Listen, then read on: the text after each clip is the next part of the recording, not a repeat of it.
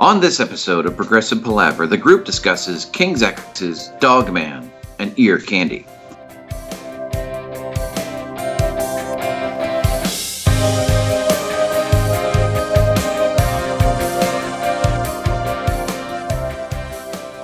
Hi and welcome to Progressive Palaver, a group of lifelong friends discussing the greatest progressive rock bands, album by album. I'm Joe Beauclair, and on this episode of Progressive Palaver, I'm joined by my very good friends Ken Gregory, Paul Zotter, Tom Corcoran, and J.D. Virgilio, as we continue our discussion of the King's X catalog, moving past the Sam Taylor era into Dog Man and Ear Candy.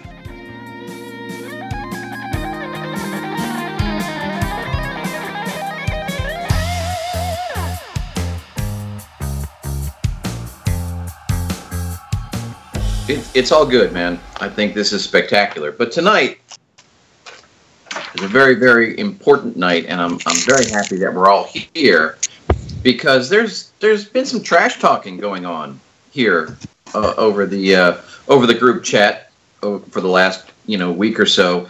And so tonight we are going to cover King's X's Dog Man and Ear Candy. So, in order to set the stage, I'm going to sort of introduce both of these albums up front, and that way we have free range to go where we need to go at that point. So, Dog Man was released in 1994, and it's a market departure because the producer is now one Brendan O'Brien. Sam Taylor has been kicked to the curb. Has the standard and only King's X lineup of Doug Pinnick, Ty Tabor, and Jerry Gaskill on bass, guitars, and drums, respectively, and all having vocal duty. The blurb is as follows. Dog Man is the fifth studio album by American heavy metal / hard rock trio King's X, released in 1994. It marks the band's second album under Atlantic and their first to not be produced by Sam Taylor. Instead, the album was produced by Brendan O'Brien, who had recently worked with Pearl Jam, Stone Temple Pilots, and the Black Crowes. Dog Man signaled a heavier direction for King's X, and, with strong approval from both critics and fans, is often considered one of their best works. Ear Candy was released 2 years later in 1996, and it was produced by Arnold Lanni and King's X. Also released on Atlantic, the band lineup remains the same. The blurb says, Ear Candy is the sixth album by heavy metal / hard rock trio King's X, released in 1996. The album has two songs which are rewritten versions of earlier songs. Picture is also known as The Door, a song with different lyrics released on their pre-King's X release sneak preview. What? The song Mississippi Moon is mainly inspired on the song If I Could Fly, which King's X played in shows after they had changed their name to its definite version, King's X. And I've also got something here. The bonus track Freedom can also be found as B-side on the single A Box. It was later given a proper release on the album Ogre Tones. Now, before Joe, can you repeat that last bit about the box? I didn't understand. Sure. I didn't quite get that. The bonus track. The bonus track, Freedom, which I have never heard, can also be found as a B-side of the single A Box. It was later given a proper release on the album Ogre Tones. Okay. I do think it's important that we very carefully go through this one album at a time and not do it all together like we may have done in the past. I don't disagree with you. Now, I do want to provide a little tidbit of something that I learned in my preparation for this episode, of which I was not aware. And I almost fell out of my chair when I came across this. And that is, and let me find my notes here. I want to make sure I get this right. This is very, very, very important. So in 1981/82, Doug Pinnick auditioned to be the lead singer of Kansas after the departure of Steve Walsh. Wow. Can you imagine? Wow.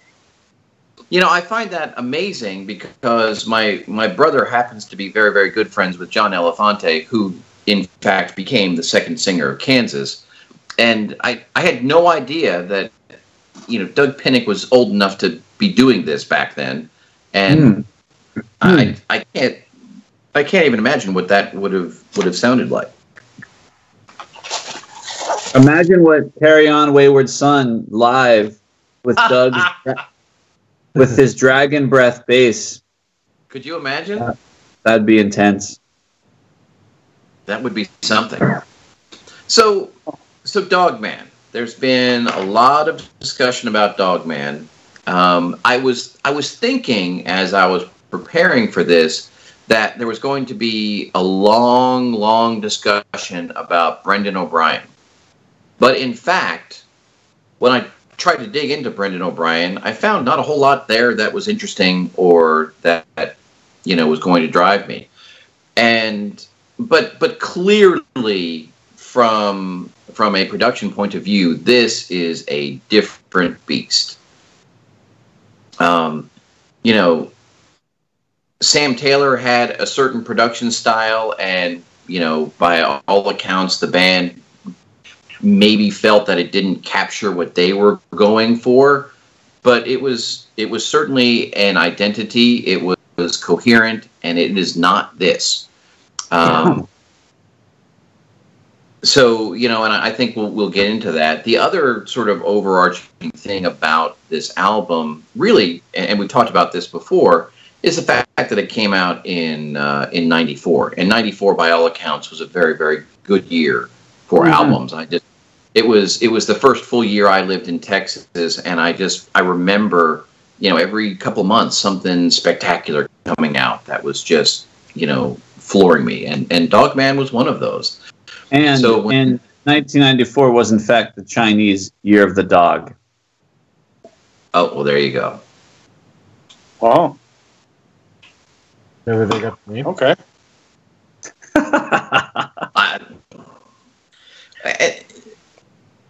And so from the very open, I mean, just right out of the gate, this album tells you, I am not, Sam Taylor's King's X. I am my own King's X. I am something new. I am something different.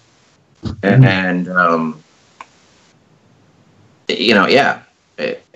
I think the opening to Dogman is really something.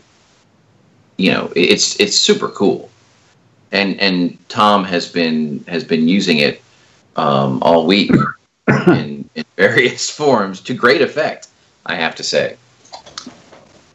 But that would be the smack talking. Give me $1, give me 50 cents, and then fill in your derogatory statements about any of the members of the class.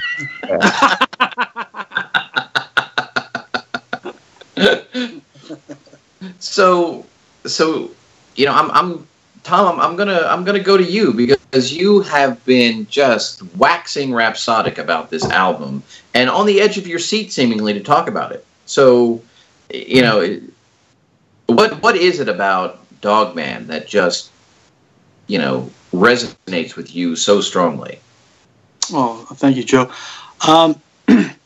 This album,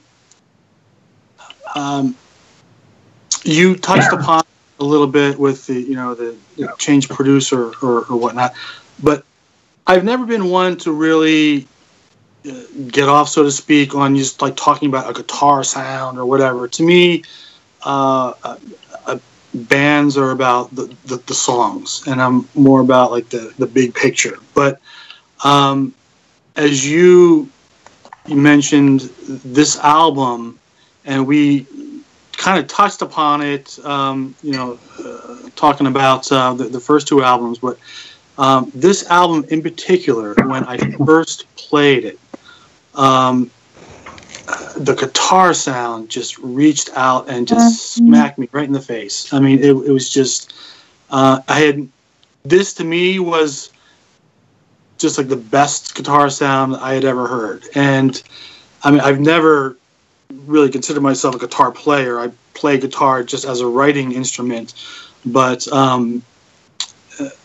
that the guitar sound just really, really inspired me. And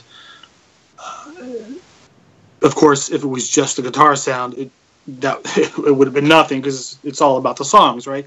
So we can, talk more about the songs. But this, to me, was a lot of the songs, a lot of the bands that we'll talk about sort of have highs and lows and really different styles of the albums, and there's different people on different albums. Yes has different players on different albums. Marillion has different singer, whatever. Because King's X had the same three players in every recording they've ever done, to me, they don't have those dramatic highs and lows, those crazy dynamics, if you will. And I certainly wouldn't say all the albums sound the same. The exception to that is Dogman, to me, because I think it really brings in the heaviness that we love in King's X, but we still have the melody and the harmony, and we still have the songwriting, and it's just King's X on steroids, and it's just an extreme to me, and it just maybe the reason I like people like Fish or whatever, it's just because I like things that like really stick out and like hit you, and Dogman just from out of the gate just really affected me, and everything that I love about King's X, and I think from our discussions that we love about King's X, is there. It's just a meteor side, and I have trouble finding a song that I don't like on the record. I call it a record. Gosh, we can call it whatever, CD or recording. Yeah. Whatever. We're all we are right, all right. old. We understand. Exactly. And there are just haunting melodies that come through that just really affect me. And Flies in Blue Skies, like you just have these just beautiful melodies floating over. Well, I mean, that's a ballad, but floating over just really interesting melodic instrumentation and harmony. And it's really, the songs ultimately, one of the things we talked about before was, should King's X be considered progressive rock? And, we chatted about this. And I think that these two albums, I know I won't talk too much about Ear Candy, but these two albums in particular have such dichotomy between the harmony and the melody, and there's just so many things going on under the melody.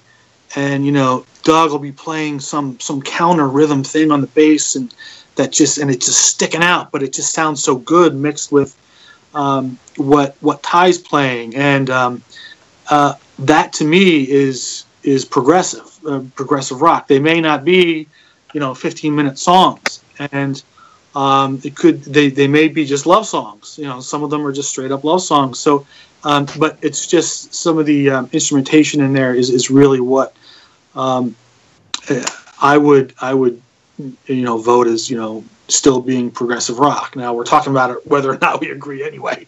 So we're talking. The point is moot, but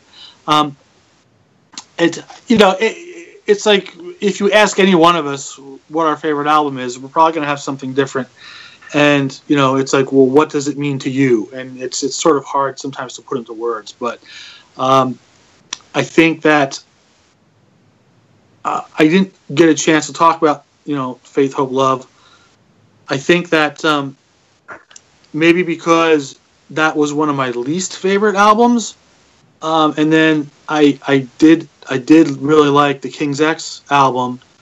The fact that this came out and it just hit me so hard. It was just like, this was the album where like, all right, King's X is here to stay.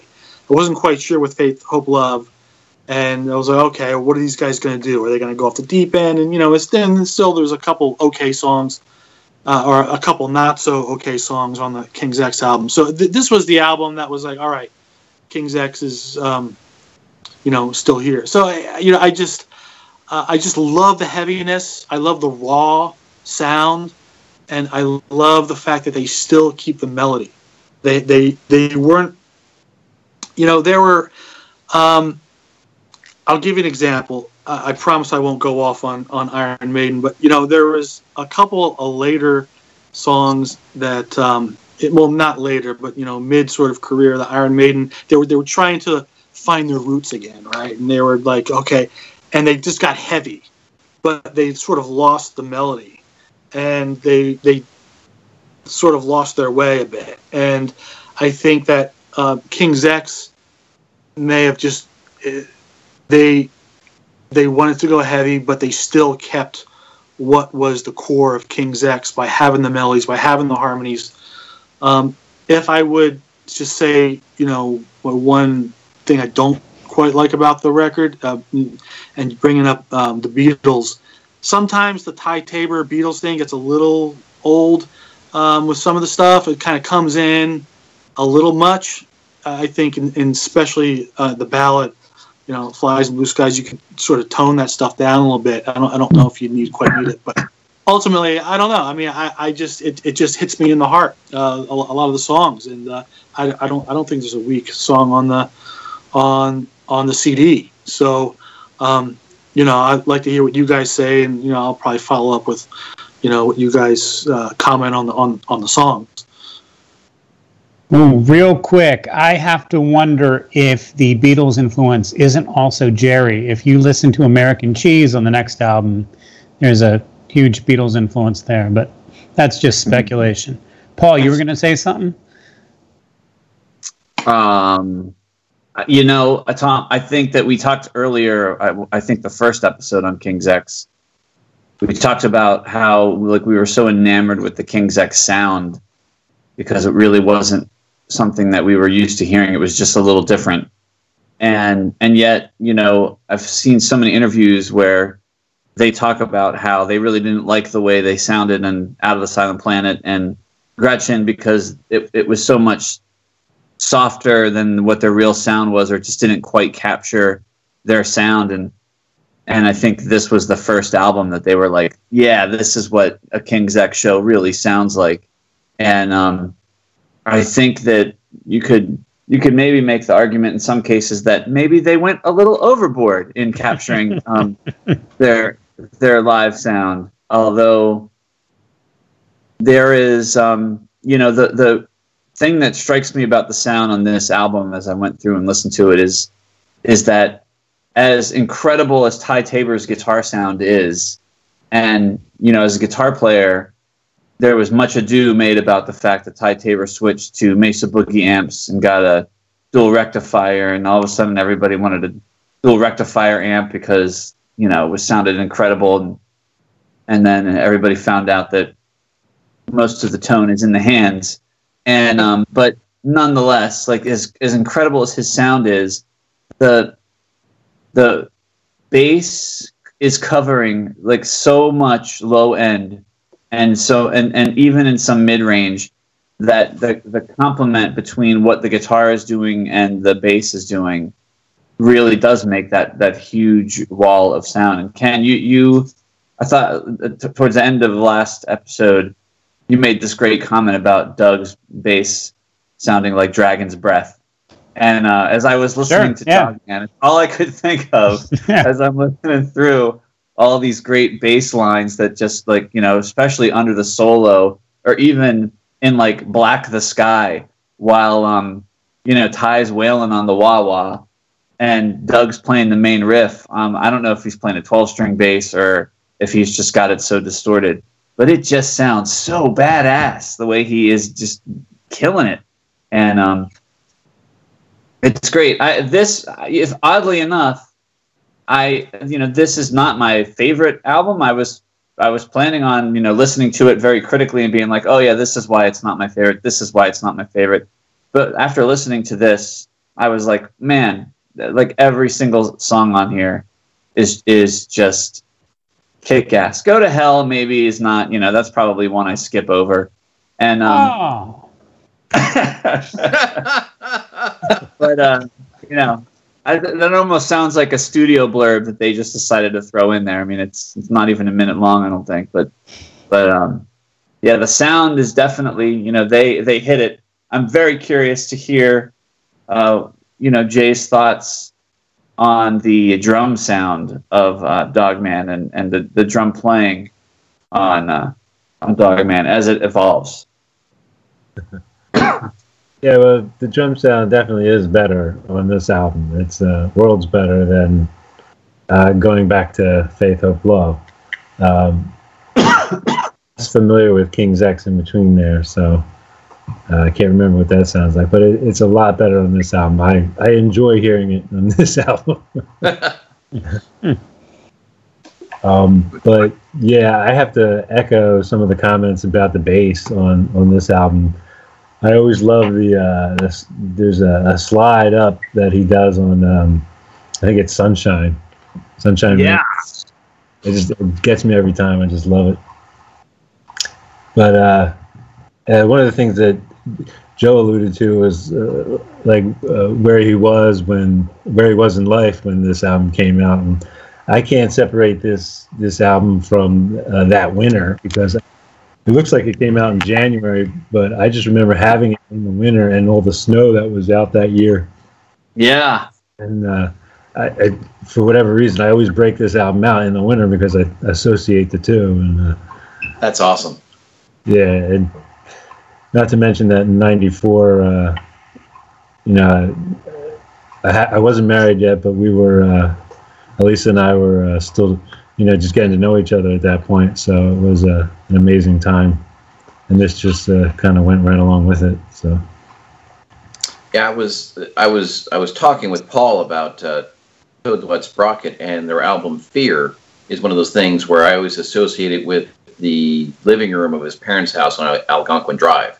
And as I was listening to that in preparation for that concert, it was one of those things where it just, you know, as soon as I started listening to it, all I could picture was that living room. It was amazing how it takes you back there. Now, for me, you know, I remember when this came out, I remember, like I said, 1994 pretty well. And yeah, I was absolutely in the throes of this album. Thought it was spectacular. Thought it was great. You know, I agree with you, Paul, in that, you know, I think this is a case, especially when you look at Ear Candy coming up next. But I think this is a case of swinging the pendulum out a little bit too far before it kind of comes back. But yeah, at the time, you know, I thought it was the bee's knees. I find myself much less enamored with it today than I was back then, and I was a little surprised by that as I went through it. You know, in preparation for this, especially because you know, and you have these perceptions that you sort of build up over time. And my perception was this album was pretty much the end of you know, what I'll call strong King's X. But I think... Oh, say that again, Joe, so I can hear the term. The end of strong King's X. Oh, strong. Okay. Strong. Yes. Understood. Yeah. Because you know, I I had it in my head that after this, when we go into Ear Candy and Mr. Bulbous and what's the one after that? Tapehead.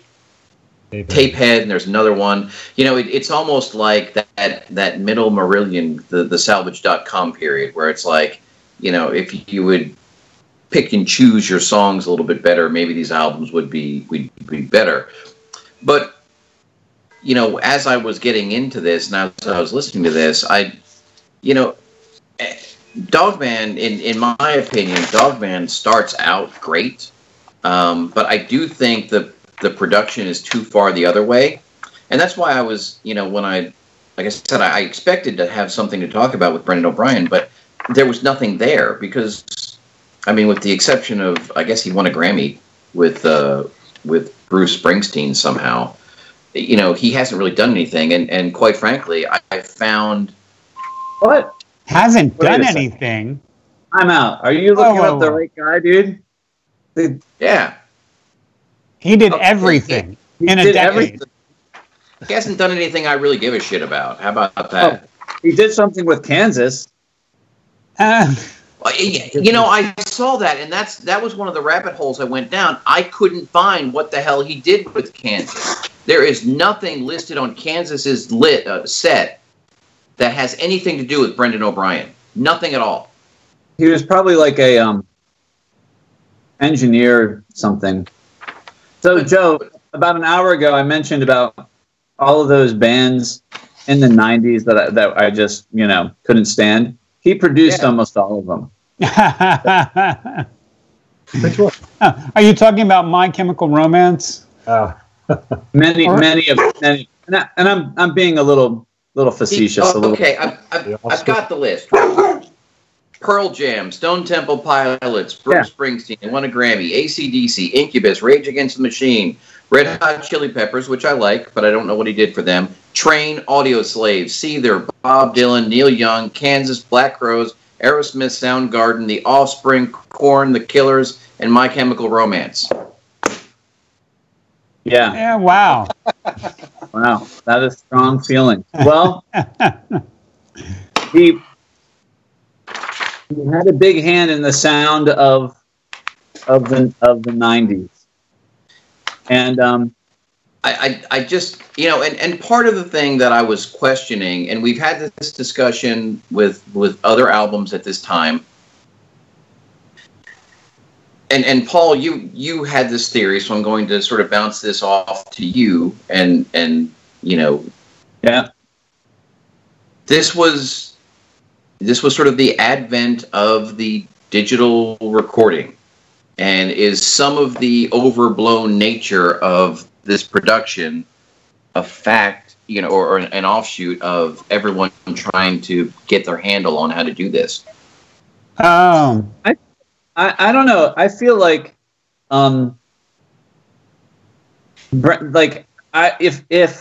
so we talked about, I truly believe that there are a lot of people who were the grunge movement who were really influenced by King's X and really loved them. And I think Brendan O'Brien was one of them. And bringing them in to the studio to record a record, like, this is the band that, in a sense, I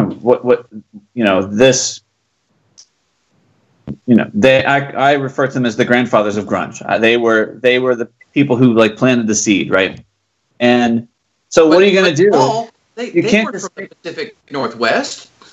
Yeah, but you can't just make another grunge album. You have to go over the top, and they did it. And every time I think I'm going to listen to this and I'm going to think it's too heavy and it's too over the top, I hear this.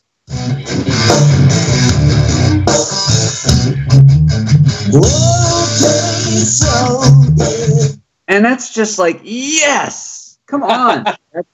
That is not too big. It's not over the top. It's ridiculous. And I also get, for some reason, whenever I listen to this, I get the sense that they recorded this album in a weekend. You know, it has such a live feel to it, and maybe it's just because I had, you know, for whatever reason, I have this very strong feeling that Sam Taylor screwed them. They had no money. They were screwed by their management, and they were trying to figure out what to do. And Brendan O'Brien was like, yeah, he comes to the rescue. And they whipped Dogman together pretty quickly. It's probably not the case, but it's got such a great live feel, and it just sounds so killer that it just really, you feel like they just wheeled the amps and the drums into the studio. They put mics in front of them, and they just went to town, and they just cut tracks. And you know, a week later, boom, Dogman. Okay. That's the good side of the production, the good side of the power behind this, or the pendulum swinging very hard towards power. I think we glossed over the loudness war. Paul, this has come up with Rush and Vapor Trails before. Yeah. So would you agree with some of the folks on the net who say that Brendan O'Brien contributed to the loudness war? I would have to say that he probably did, sure. Okay, and is King's X flirting with maybe too much compression volume on this album? Well, it's hard to tell now because I listened to everything on Spotify, and they are more or less changing everything. So to correct that, so that's true. That's true. Hats off to Spotify. Yes. I can't remember when I was making mixtapes with this how much I had to adjust the level to get it inside the realm of okay. But I do remember listening to Dogman at Colby's house, and we were just sitting there talking, and they came out of the solo of "Fool You," and it's like dun-dun-dun, and it just like stops while the vocals are going. And it almost sounded like somebody like turned the volume down, and then the dun dun came again, and like the liquid in our drinks was like bobbing up and down like in Jurassic Park. So probably it was probably very loud. So this is interesting because, you know, and this just speaks to how fucking old I am. Yeah, and we ran into this with Afraid of Sunlight because Tom was listening, I presume, off Spotify or some online service, and he had access to basically the remastered version. And, you know, Paul, what you just played me right now sounded a lot less muddy than the original CD that I've been living with for the last, 20 years or whatever the hell it is. And so, it's... I think the fact that, when something like this goes up on Spotify, that, people apparently take the time to correct some of these things, I think speaks a lot to maybe some of the sins of the past, if that's the phrase I'm going to use. And I'm going to make the statement right now, and I'm interested to see the feedback from this. The other aspect of Dogman that I think it suffers from, and there were, as we moved, as the music industry was moving to CDs at this point, there are a lot of albums that, quite honestly, don't need to be 70 minutes long, and I think Dogman is one of them. Yeah. Honestly, you could cut out everything from Black the Sky to Cigarettes, and I would be, maybe Fool You to Cigarettes, and I would be fine. Just, I find that whole section to be monotonous. Yes. And you don't like You don't like cigarettes? I like cigarettes. Bring cigarettes back in, but everything in the middle. I don't need it. Sunshine Rain. Human Behavior. You're a big fan of Human Behavior, right? That song? No, I'm not. Not anymore. No, Jay is, though. Oh. Yeah. That's one of the pillars of the album. Oh, no. Dogman, Black the Sky, Human Behavior, and Pillow. Yes. Pillow. I mean, if and I could get behind Human Behavior if I hadn't had to sit through Fool You and Don't Care and Sunshine Rain and Complain before there, because all of that just kind of. Okay, so Pillow, they're going down to C sharp tuning. D was low enough. Paul, you brought this up in our last discussion about King's X and Faith, Hope, Love. But, in the live shows, I guess they started going down to C sharp. But here on the album, they're in C sharp. And it's really low. It's really low. And Pillow is like if Beavis and Butthead were going to parody King's X. He's like, yeah, go lower. Go a half step lower. Lower. Wow. And then Willow Thundering. Pillow, Willow Thundering. They're just making up words, man. It's just a parody of King's X. But there's some really good stuff on this album, but Pillow is not that. Pillow. So, wow. Oh, geez. Oh, gosh. We could talk about Dragon Breath, dude. Like, the bass in Pillow is just like, what? And that is a song that they do live all the time. Really? And it just crushes live. And it's so much fun to sing it. And this go around, I really, really appreciate the very last line of the song, which is, teach an old dog, same old trick. Really cool. Wow, this is crazy. I think you have to have Complain in there because it's like the only lighthearted song on the album, practically. Besides Go to Hell, which is just, whimsical or whatever. That we definitely lost the loudness war on Go to Hell. That just sounded like a mistake. Yeah. I'd be willing to take off Manic Depression. I don't think that does anything for. Yeah, I would agree with that. I mean, that could just be like a YouTube thing or a single or whatever live show. Yeah, it didn't have to go on here. So this is interesting. I think this is a good segue into the consistent lack of ability to pick a good single from their albums. We talked a little bit about this last time, guys. So I believe the only single from Dogman was the title track, which, although is... What's that, Joe?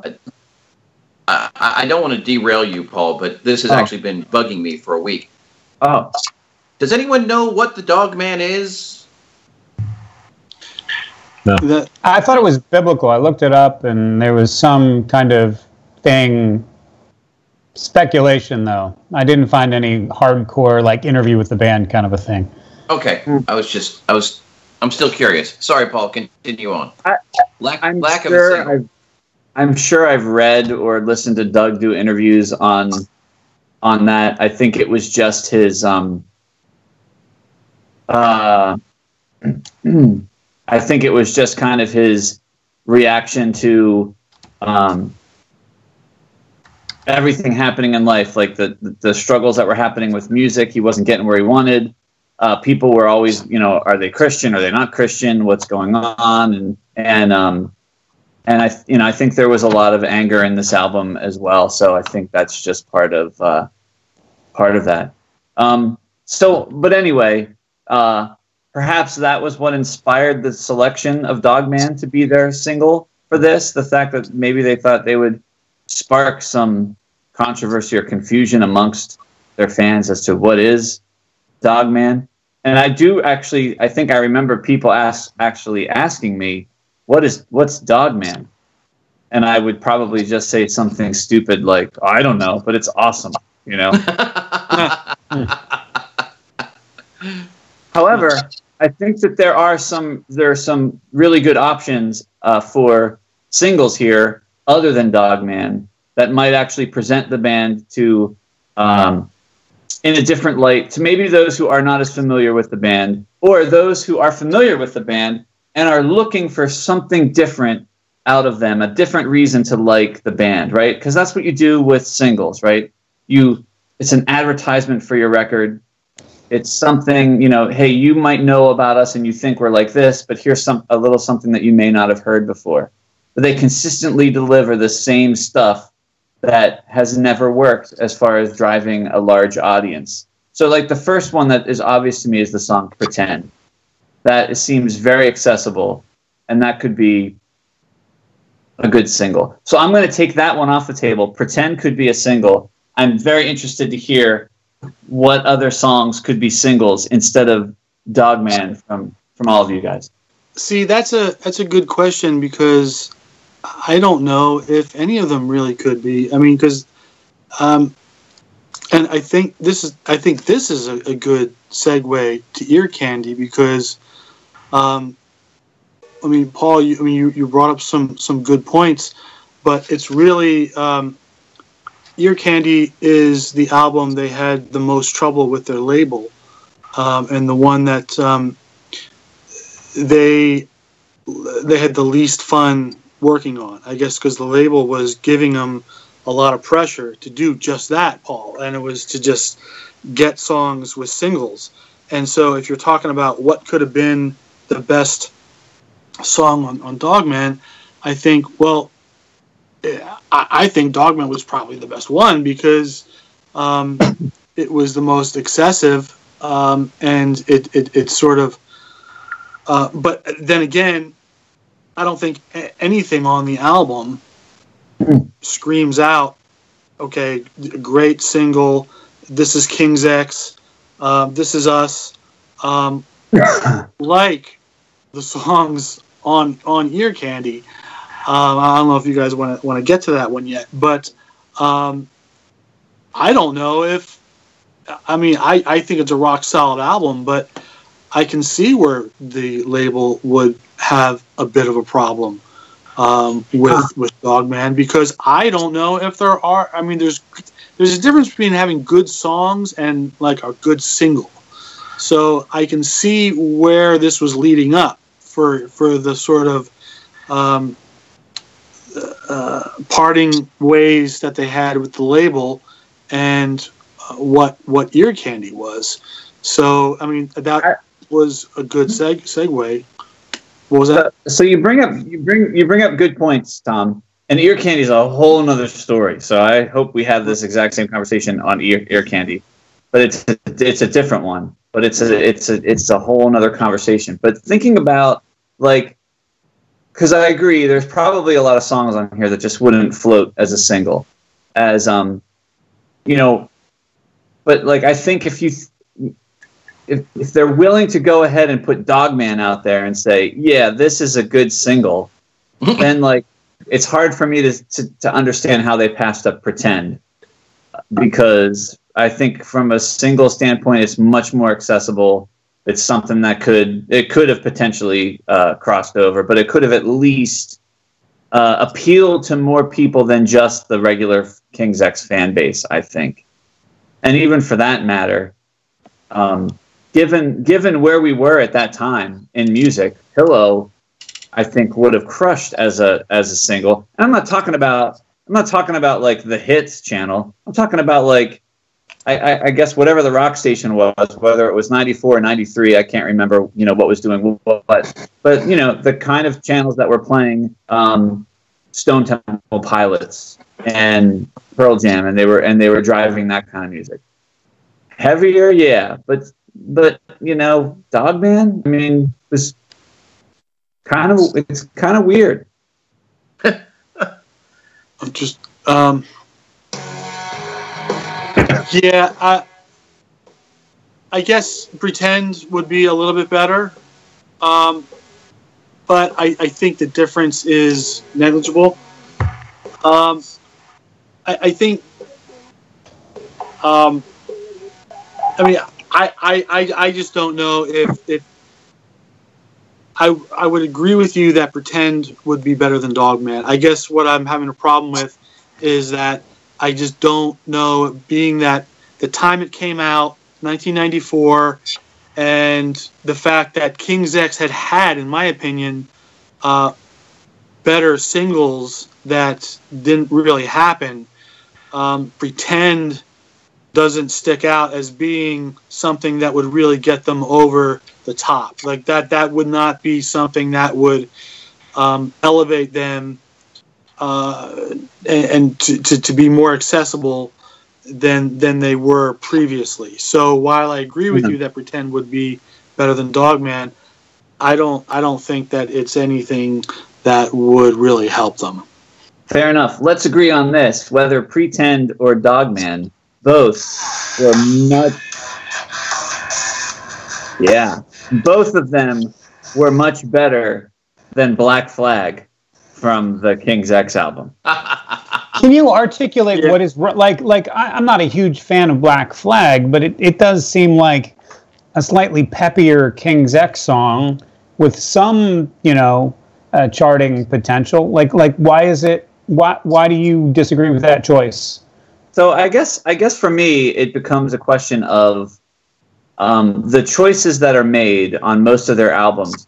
They take the song that has the most well-known commodities about King's X. There's distorted guitar. There's very often one of those like 7 augmented ninth chords or whatever they are, and there's some, and they're just the same kinds of songs that we've been hearing since Out of the Silent Planet. And it's like it's insanity. It's like we keep releasing the same kinds of songs, and they just don't seem to get anywhere. The biggest hit that they had was It's Love.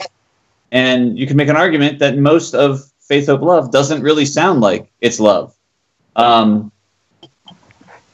they just keep going back to these same types of songs that all it does is it throws out a signal to everyone who's already going to buy their record that, hey, King's X has another song. We're going to play you the worst one from the album right now. so you can go out and buy it and then hear all the other good ones that are on it, right?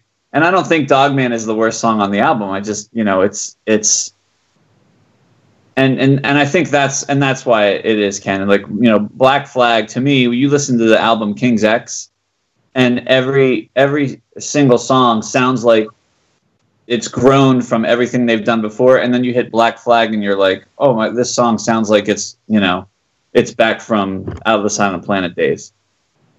What's wrong with Black the Sky? Nothing. Okay, so that could have been a single? It totally could have been a single. Okay. All right. But a single in the same way that Dogman was, not a single in the way that would bring new people in and is not really representative of the albums. That's how I would perceive Black the Sky as a single. I would go with what Paul said, either Pretend or Complain Again, because they're kind of light and more up tempo. Well, we'll see, guys. This is the whole point here, and Paul, you just said it. It's Love is a very commercial song. It's a great song. It really encompasses what King's X is. I think that song should have been a breakout single that was much more than it was. My point is, if It's Love didn't do it, nothing on Dogman is going to do it. It's Love is very commercial. So I don't know. I mean, I think it's just a good album for people who love King's X. I don't know if there's really anything that would, help them that It's Love, if It's Love couldn't do it. While promoting this, they opened for Pearl Jam, Motley Crue, the Scorpions, and Typo Negative. So I guess, they're saying goodbye to the It's Love crowd and just trying to hit it with the heavy. Yeah. And there's something interesting about this too. I did hear on an interview, because everybody talks about why didn't King's X make it? Everybody who loves them, and they're so great. And I heard a really good interview with Doug, and one interview he just basically said, we never really broke through to the masses because not enough people like us. And he said people either people listen to King's X and they either absolutely love it or they just move on to the next thing, and they shake their head and they're not sure. And he talked about Dogman. He talked about how there was so much support and there were so many people behind them, and they were doing so well, and they were so juiced on the record. And then they got this they got the spot at Woodstock, and he talked about, you know, being at Woodstock, and it was so cool, and they had a pretty good slot to play. And he was like, and he talked about like the bands that played, you know, the couple bands before them that played, and he was like, you know, they played their set, and then like the next week they had, you know, like another 50,000 record sales, and then the other band played and they had like another 60,000 record sales after that. And then we played, and he said, and nothing happened. And he said, so here we are on one of the largest venues that is possible in 1994 and playing the show of our lives. And he was like, and nothing happened after that. It just kind of, and I really think that is probably all there is to it. You know, there are a handful of people that I know who like King's X, and the majority of them are represented right here on this discussion. Oh man. Well, and you know, that goes back to, you know, I guess Tom, you had made the point that, you know, if we really wanted to continue growing our podcast, if going into King's X was really the best choice that we had.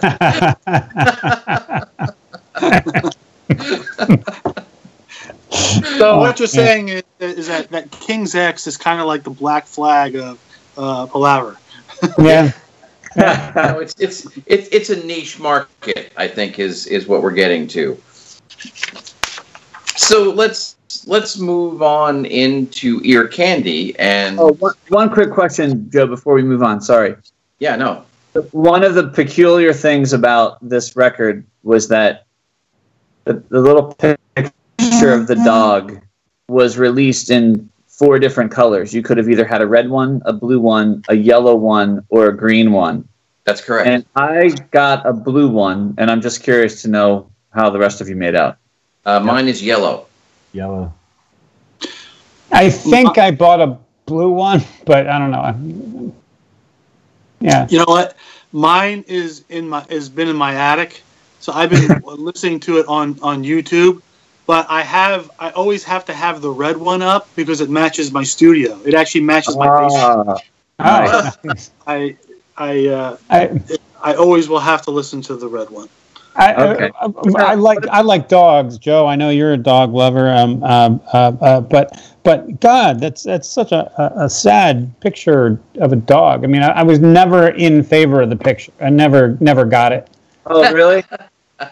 I think it's just the negative. It looks like a dog going bacon. Really? So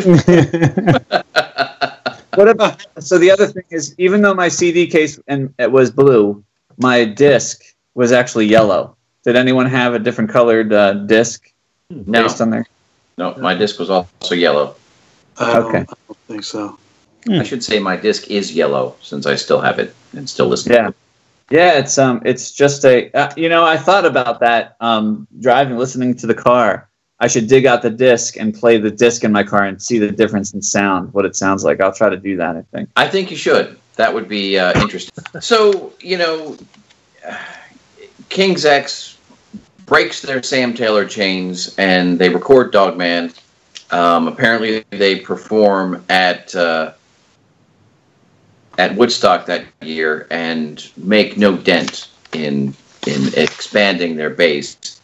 And so then they move on to 1996's Ear Candy, which, you know, it seems to be very much sort of a settling in of the pendulum. So while it's still markedly different from the Sam Taylor production, it does seem to be different than Dogman. So it's you know, it has sort of aspects of both of it. And, you know, I think there are aspects of that particular, you know, of the production on that album where, you know, some of these things that Tom, what you were talking about, I think are a little bit more evident in terms of the texture of the songwriting and everything else that I think in certainly my experience, gets a little washed out in the overwhelming noisiness of Dogman. But, we've had some conversation here that suggests that, maybe this was not the happiest album for King's X to make. When I was preparing for this, again, I had it in my head that Ear Candy was, not a solid album front to back. And I was kind of surprised to find out that I enjoyed it as much as I did as I was listening to it. It was not necessarily what I expected. I knew there were certain tracks on here that I liked. And, but at the same time, I found listening to it to be a not unenjoyable experience. Now, it's still not a Gretchen experience, but, it wasn't what I expected or what I remembered at this point. Yeah, I mean, I had a great experience with this record. I kind of had forgotten about it, to be honest with you. I know, I just sort of, you have the King's X albums in your head and you kind of go through them and you know what songs you like, but for some reason, it's been many years since I actually listened to this CD, and I'd kind of forgotten about it for a little while. And when I listened to it, I was really, really surprised how much I liked it, and I really enjoyed Ear Candy. I enjoyed it a little bit more than I thought because of the interviews that I had been watching with King's X, and they were saying that it was their least favorite recording, mainly because of the process and the heat that they were getting from the label to make a single, and they hated that pressure. But so I'm thinking, listening to it now, man, there's some incredible songs on here. And I don't know, I think it's a lot more solid than I thought it was. I mean, I can't even think of it as a song that I don't like on it. But I think my overall thought is maybe they needed that heat from the label, because I mean, look at Tapehead and Mr. Bulbous. I mean, yeah, there's great songs on them. I mean, well, I'm sure we'll talk about those later. There's great songs on them, but maybe there's something to be said for someone standing over you and being like, okay, show me the goods. So we need to, we want to get a single out. And I don't think of this album as, I don't think of Ear Candy as like a sellout album or like an album that they were just trying to make singles on. I think this is just I've always liked big choruses. I'm always like a, big chorus sort of junkie. So that's why I really love this CD, because it still has the heaviness. It sort of took some of the heaviness of Dogman, and it still keeps all the melody and the harmony that we love about King's X. But it kind of, it has that just original sound, like these pop songs that are just sound so original and are so accessible. But this album that I'm wondering, like, wow, why wasn't this song a single, or this song? I could go down Ear Candy and be like, there's a lot of singles that they could have had on this, and I love them all. I mean, this was a really fun list. I've listened to this many times over the past week, and I seem to like it more and more as I listen to it. So this was sort of I think this was an example of why I like what we're doing so much with this podcast, is because we're sort of rediscovering things that we haven't listened to in a long time. And this was an example for me of why I like doing this with you guys, because I sort of was able to rediscover something that I completely forgot about. I mean, I own Ear Candy. Again, it's in my attic with the several hundred other CDs, but still, I bought it, and I listened to it when it came out. I liked it, but it for some reason it didn't stick to me, and I'm wondering why it didn't stick to me because I'm in love with these songs right now. Yeah. So I don't know. This has just been. I wonder if it has anything to do with the fact that the single they released for this was track 3, "Sometime," which in an album of all these great songs, like you mentioned, Tom, and particularly if you're a studio who is pressuring them to come up with songs that can expand their audience, why do you release not only a song that sounds just like everything else that came before it, but the only song in King's X history that could potentially be mistaken for the Fat Albert theme song? I mean, What? I gotta hear this. Wait. I thought the words were mundane, but there's nothing really wrong with the song. I mean, and they really got their arrangements right on here. I mean, Sometime clocks in at 3:47, so they got rid of a lot of the 5-minute songs. It's just this is a skipper for me, right? Like when this was the single, and I was like, okay, I'm excited to hear King's X coming out. Like they're coming out with a new tune. This one's okay, but I know, there's probably something better waiting for me when I actually get the CD. And sure enough. There's a lot better here on the CD, and I can just skip over track 3 every time I get to it. Wow, I really disagree with you on that. I mean, I didn't know that Sometimes was the single. To be honest, I had no idea what the single was on this. I mean, who pays attention to a single on a King's X album anyway? I mean, at this point in their career, I mean... I think that's the problem, Tom. No one was paying attention to what the single was. I mean, yeah, but you want to look at previous mistakes, not at 1996. I mean, I wrote down even because Joe always asks, "What's your favorite on this? What's your least favorite?" Sometimes I wrote down that's my favorite song on this CD. Really? Yeah. I mean, I don't know if it should have been the single. I mean, I'd have to think about that for a second. But that actually is my favorite song on Ear Candy. Why was Train not the single? Was what? Why was the Train not the single? Yeah, I don't know. I mean, that was another good one. I mean,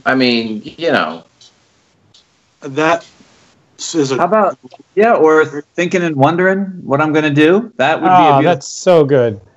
Or how about A Box? Like A Box, the chorus is a little redundant, but not only is it a great song, but Glenn Phillips from Toad Wet Sprocket sings on it.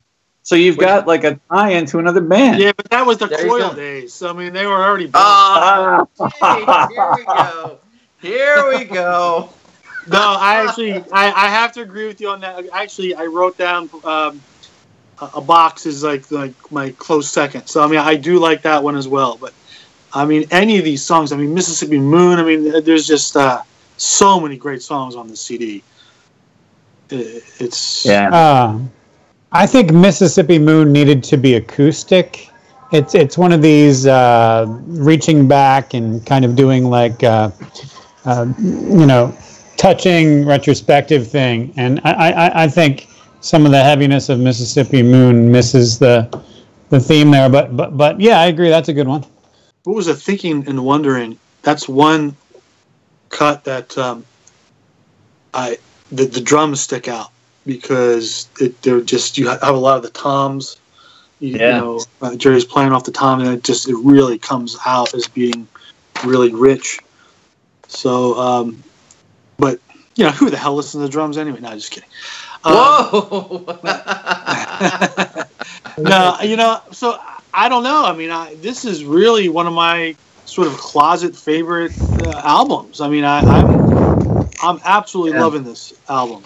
One of the things that I find interesting about this album is, and we've sort of talked about this during some of the Yes episodes, and I've heard about this in other areas.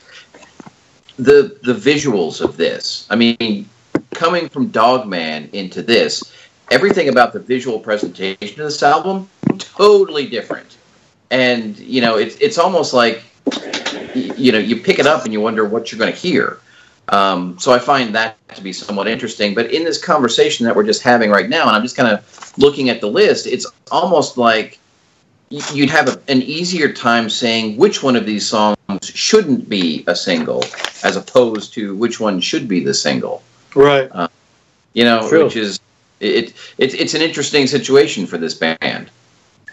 And yet, again, they, you know, Ear Candy didn't apparently generate any larger audience for them than they had already. Yeah, well, I mean, I think, you know, again, I think that it comes from, you know, if you always do what you've always done, you're always going to get what you've always gotten. And I think when, you know, any company is going to release the single sometime, it appeals to only the people who know King's X and like King's X. And who goes out to buy a single? Those same people. And the record company goes, oh, all that pressure we put on them, all that work that we did, and it's just the same exact results as before. And then they start looking over at their other bands, and they're like, maybe we should just put all our money into them. These guys have been around forever, and it's not going to work out for them. And then they move on. So like it's really a shame that there's no forward thinking, because if they would have released something like A Box or Thinking and Wondering or Mississippi Moon, they would have completely opened eyes to many other people. And maybe it would have been something silly like, you know, Extreme's Pornograffiti, where like everybody went out to buy it because of More Than Words, and then they would put it in. But I think, honestly, just to our point here, with Ear Candy, that wouldn't have been the experience for most folks. I think that was more likely to happen with Faith, Hope, Love than it would with Ear Candy, because so many of these songs are, you know, like you said, Ken, they got the arrangements down and they got the time right. There's really a huge opportunity here that was missed. It's a bummer. All right, so we sometimes play the game what was released in this year, and we vaguely covered that theme by talking about the Woodstock concert, but it's only 2 years that progressed since that Woodstock concert, but the names are the same. So Down on the Upside, Soundgarden released something in 1996, and then I don't know, Rage Against the Machine, Evil Empire, Stone Temple Pilots, Tiny Music, Tool, Enema. So that's kind of a big one there. And Tori Amos, Boys for Pele, Cake, Fashion Nugget kind of made a statement back then. So it was an interesting time. There was no way for King's X to really fit into any of this stuff. You know, guys, especially with Sometime being their single. You're right. I said especially with Sometime being their single. Yeah. But Sometime was a little too positive for the crazy dark stuff that was going on during this period. Yeah. Well, I mean, if you look, if Black Flag didn't do it, and that was, you know, on the other end of the spectrum, you think, well, sometime you would want to try something that was different from something that was drastically different. So that, in that way, I could understand that maybe Sometime would be the single, because, I mean, Black Flag is kind of a dark song that it's not really the most upbeat. I mean, it's upbeat in a King's X way, but and not in a Sometime way. So, I mean, it is a different type of song. Now, I know, Paul, you don't agree with that, but I guess whatever. Well, you know, so I don't want to say that, like, just because I'm busting on these songs, like, I actually do like Sometime. I do skip it a lot, but it's mostly just because I want to get to A Box, you know. For me, this album, as much fun as I had listening to Dogman and going through that, I really still felt like, you know, King's like the last three albums, Dogman, King's X, and Faith, Hope, Love, were all very like there was like a single tone to everything. It was I think I called it monochromatic last time. There wasn't very much color in the music. It was all the same.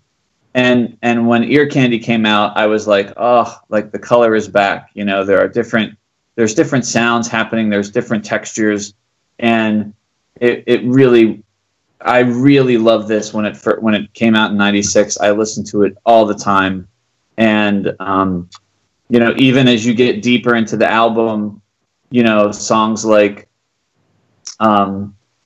Fathers, and so the song Picture is incredible. And American Cheese is really like is just very creative, and it's kind of out there, and it's cool. But those deeper tracks even are just killer. And so I really love this album when it came out. I listened to it through and through, and you know, for me, it was like the color's back, and much like the packaging. Yeah. At least that's consistent. Yeah. 4 months after this was released, Rush released Test for Echo. Did you guys like that one? Okay. Yeah, Test for Echo is not my favorite. Yeah. Not my least favorite. Yeah, I mean, I had a big problem with Test for Echo just because it wasn't Counterpart. And that was Counterpart was one of my favorite CDs that had come out, and you know, in that chunk of time in recent years, I was completely in love with that CD. So, you know, when Test for Echo came out, it's just sort of suffered from the not being what the last one was. But I did listen to it recently, and I did like it more than I thought I did. But, you know, that's a whole other conversation, I guess. Yeah, it was Peter Collins. Yeah, it was a little like, so Ken, there's a good example of the loudness wars, and I feel like the boominess of that was just ridiculous. But I was a fan of that when it came out, but for me, that album never really stood the test of time. I mean, it was a rough time for the folks who'd been around a while, like King's X and Rush, because the scene was really opening up then, and labels were opening up to weirder and weirder stuff. Yeah. Jay, what are your overwhelming thoughts in terms of Ear Candy? I mean, does this work for you? Does it not? But at the risk of making Tom very mad, I would have called this album Cotton Candy. It's sugary, it's sweet, it's nice. The songs are good. You know, it's not like I dislike this album. The songs are good, but none of them to me are great. I'm looking at the times. 3 minutes, 3.5 minutes. Looking for Love is under 3 minutes. There's not a lot of longer songs on here. Picture is 5.5 minutes, and it really smacked.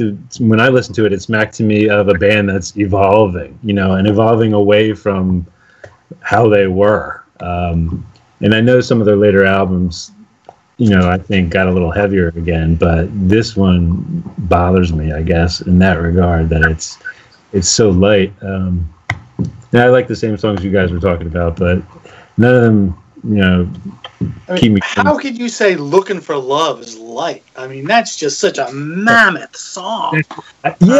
See, if I would expect them to make that the single, because it doesn't sound like the rest of the album, right? I agree with you. I actually thought that was, when I was very surprised, Paul, when you said it was the other one.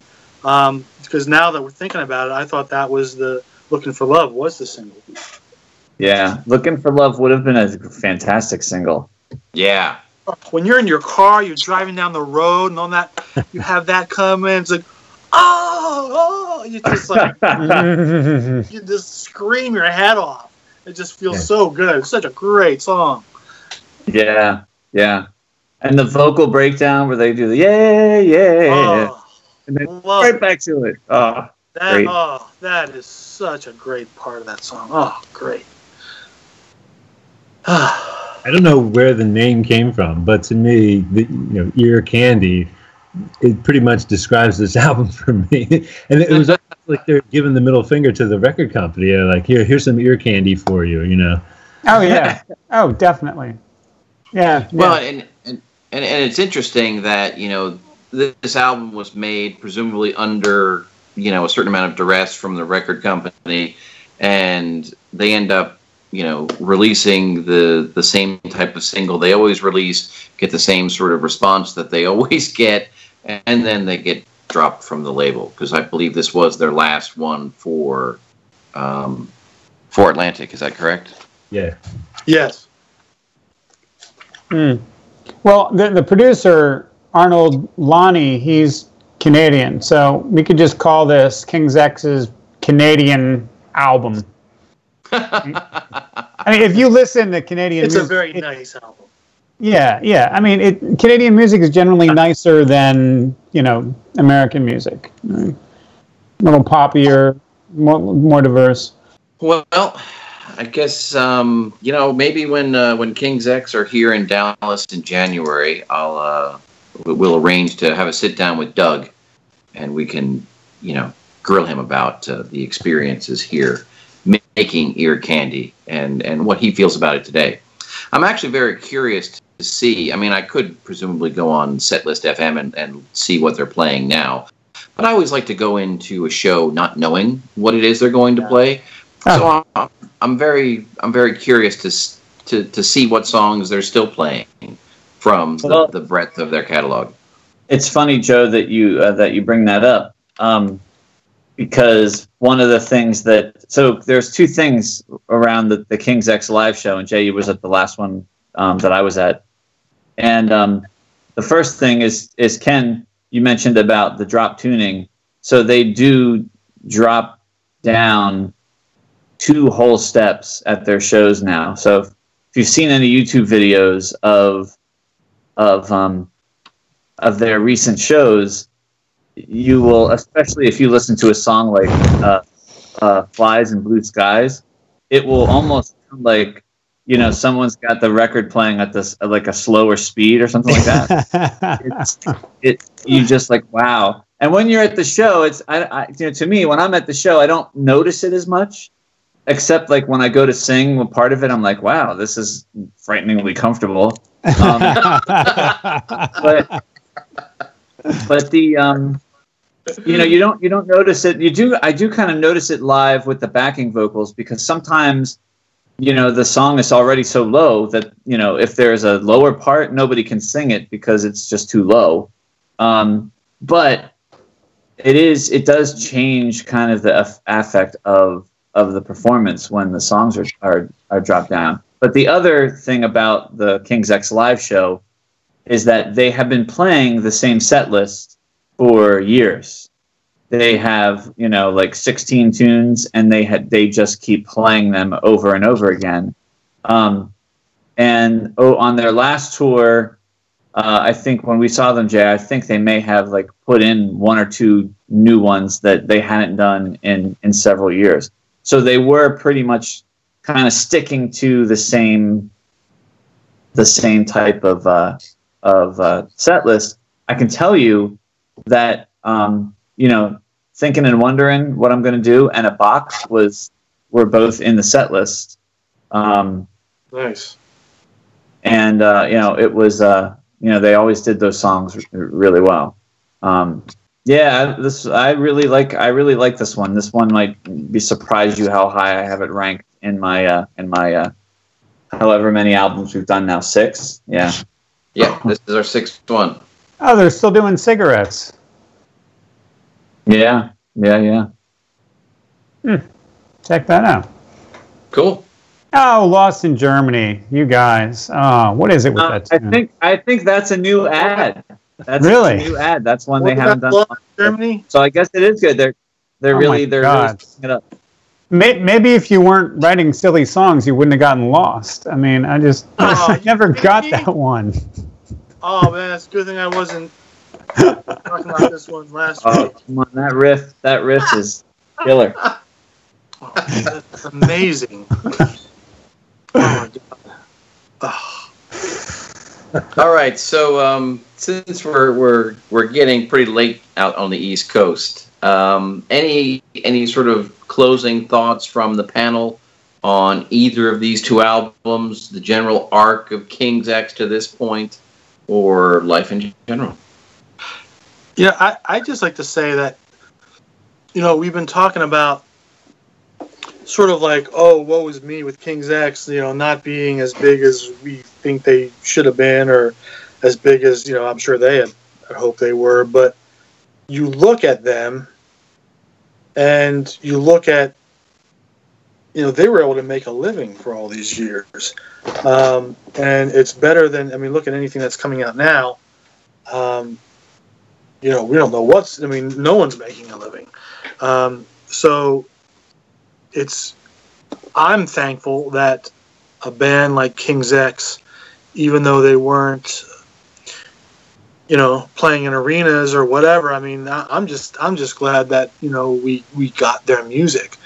And I'm almost, in sort of a weird way, I'm appreciative of the fact that they didn't go, mega platinum, because who knows what they would have done, at that point. Would we have gotten the same stuff later, or did they, being that they were still hungry, did they sort of, keep it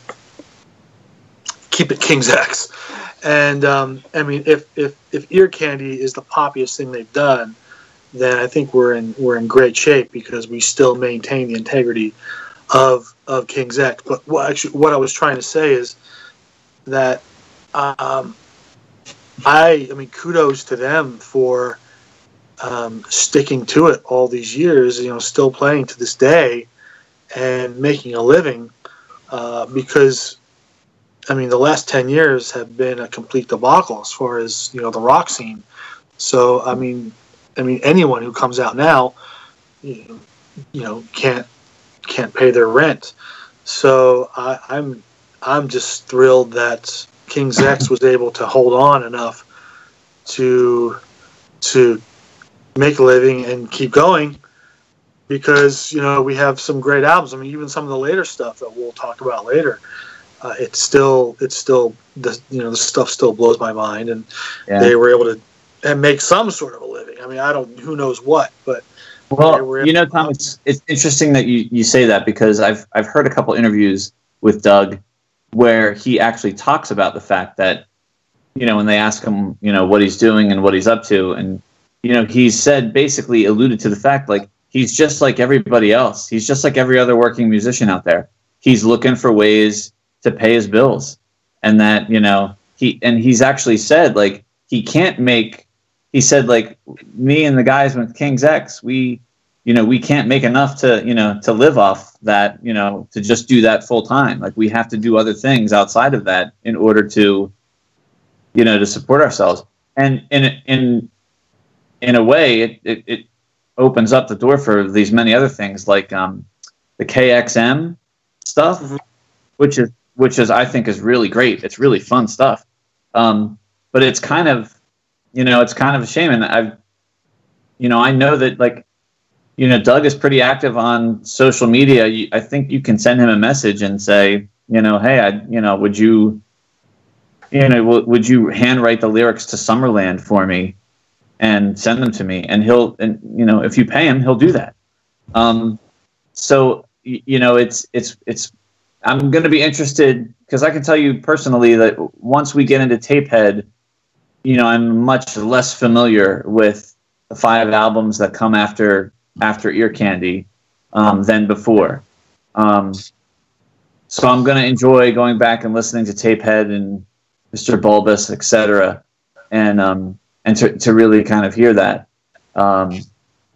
But for me at this point, like, I think it really does kind of signify, like, kind of a downward turn, and not to be all doom and gloom. It's awesome that they go out there and do the stuff, and maybe the point for me is every time I go out and see them, like, I'm always buying like 2 shirts or whatever, just to, like, try to pitch in. But do they have posters, Paul? My wall probably is going to have another spot. Well, if they do, you will have one soon, I'm sure. I have no doubt.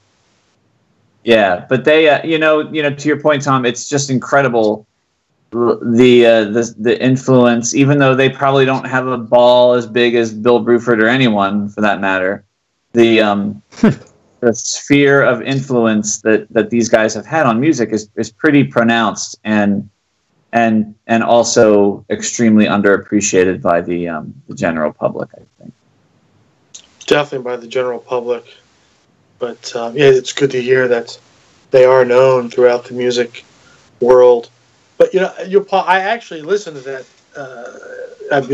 There may have been more than one interview that Doug talked about that, but I listened to one of those, and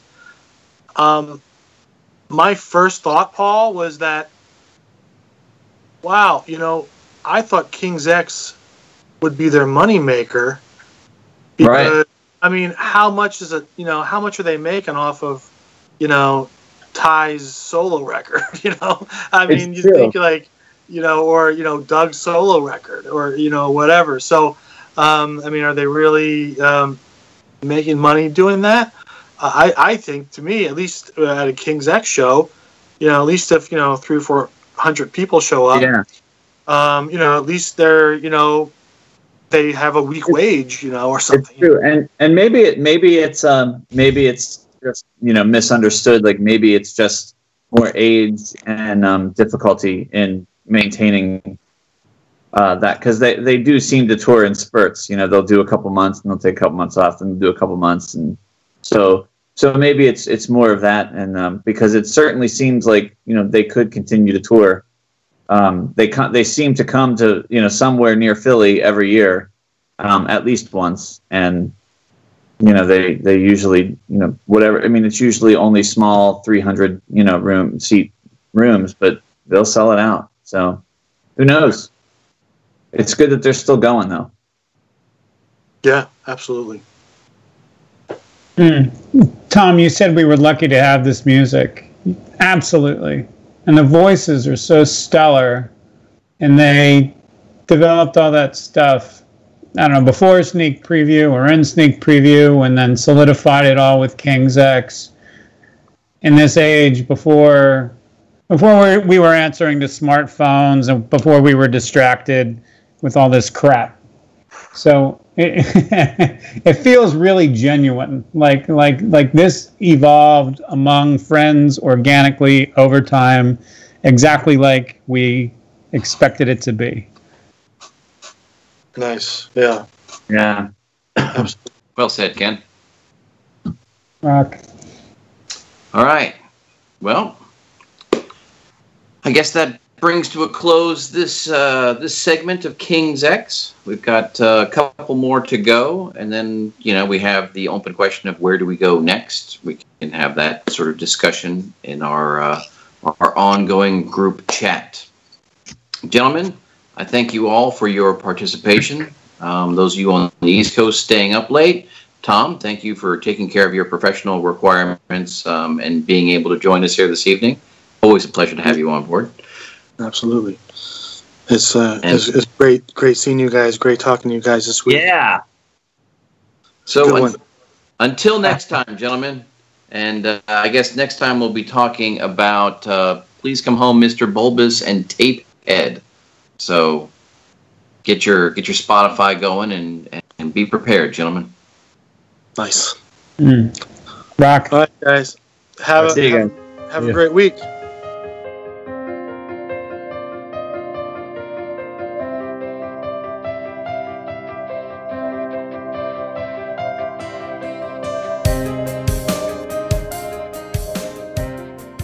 Thank you so much for listening to this episode of Progressive Palaver.